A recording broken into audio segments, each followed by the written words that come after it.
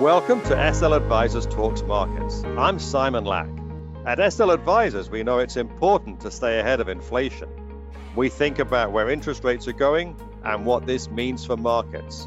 Pipeline companies may offer inflation protection through the energy transition. We identify other sectors with the ability to maintain their margins when prices are rising. Nothing we say should be construed as a sale of securities, which can only be made through the relevant prospectus.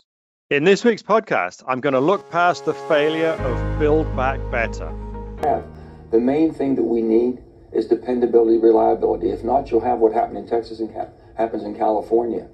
And no one's talking about defense of our country either. We just had a committee hearing on do we have the energy that we need to defend our country in time if we would have a conflict or a war. All these things. And the reliability and affordability. That's West Virginia Senator Joe Manchin on TV the other day explaining why he had decided not to support Build Back Better, the Democrat Party's $3 trillion grab bag of social spending. Manchin is right to say that reliability and affordability need to be at the core of how we use energy. If electricity is unreliable, which is clearly the case with solar panels and windmills, households will turn to home generators, which is much less efficient and a lot more costly. If we make electricity ridiculously expensive, which is happening right now in Europe because of grave policy errors, voters will push back. Too many progressives think solar and wind can be the entire solution. This is failing whenever they reach 20% of power generation.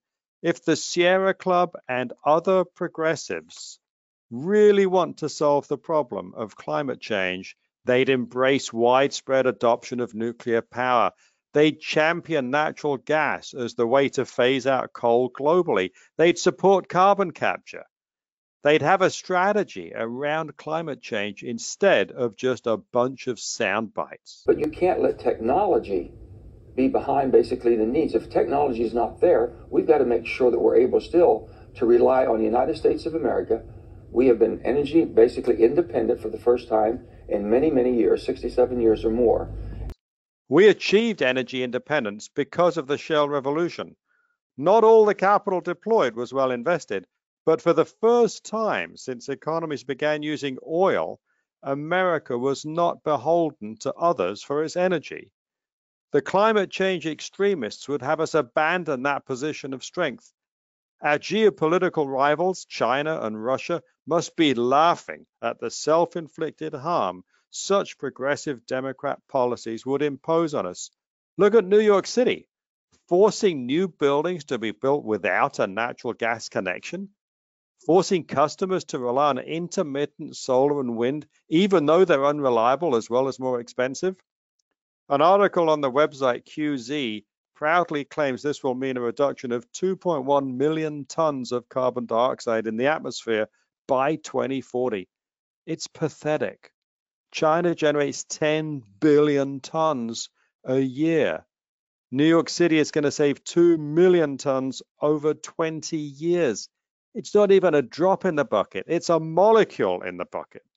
I can't see the point of us in the West going to all this effort, not to mention expense, when China, India, and other emerging economies are increasing their emissions. And they won't even commit to phase out coal. We're going in different directions. Until most of the world's emitters are prepared to move together, it seems nothing more than optics for rich world countries to be reducing emissions while emerging economies are increasing them. And we should not have to depend on other parts of the world to give us the energy or be able to hold us hostage for the energy or the foreign supply chains that we need for the products we use every day. Let's not rely on other countries for our energy.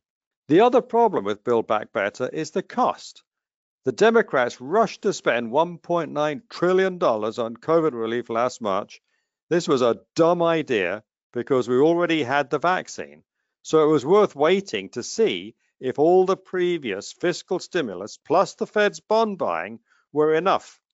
But the Democrats piled on with even more deficit spending, and today's high inflation is the result. It's not necessarily that universal kindergarten or paid family and medical leave are bad things, But why does the federal government have to provide these things? Why can't they leave it to the states? This is a big country. Let those states that want to provide more social spending do it themselves. And if a state doesn't want to, why should it be forced to by the federal government? The principle ought to be that Washington does what Washington can do better than the states, national security, for example, and otherwise leave it to the states to decide how much to tax their citizens and what to spend it on. I think Joe Manchin has done us a favor by finally calling a halt to trillions and trillions of government spending. It's completely out of control. The Democrats have confused victory with a mandate.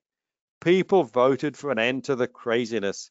It doesn't mean they wanted progressive Democrat policies. That's why Democrats have such razor-thin margin in the Senate.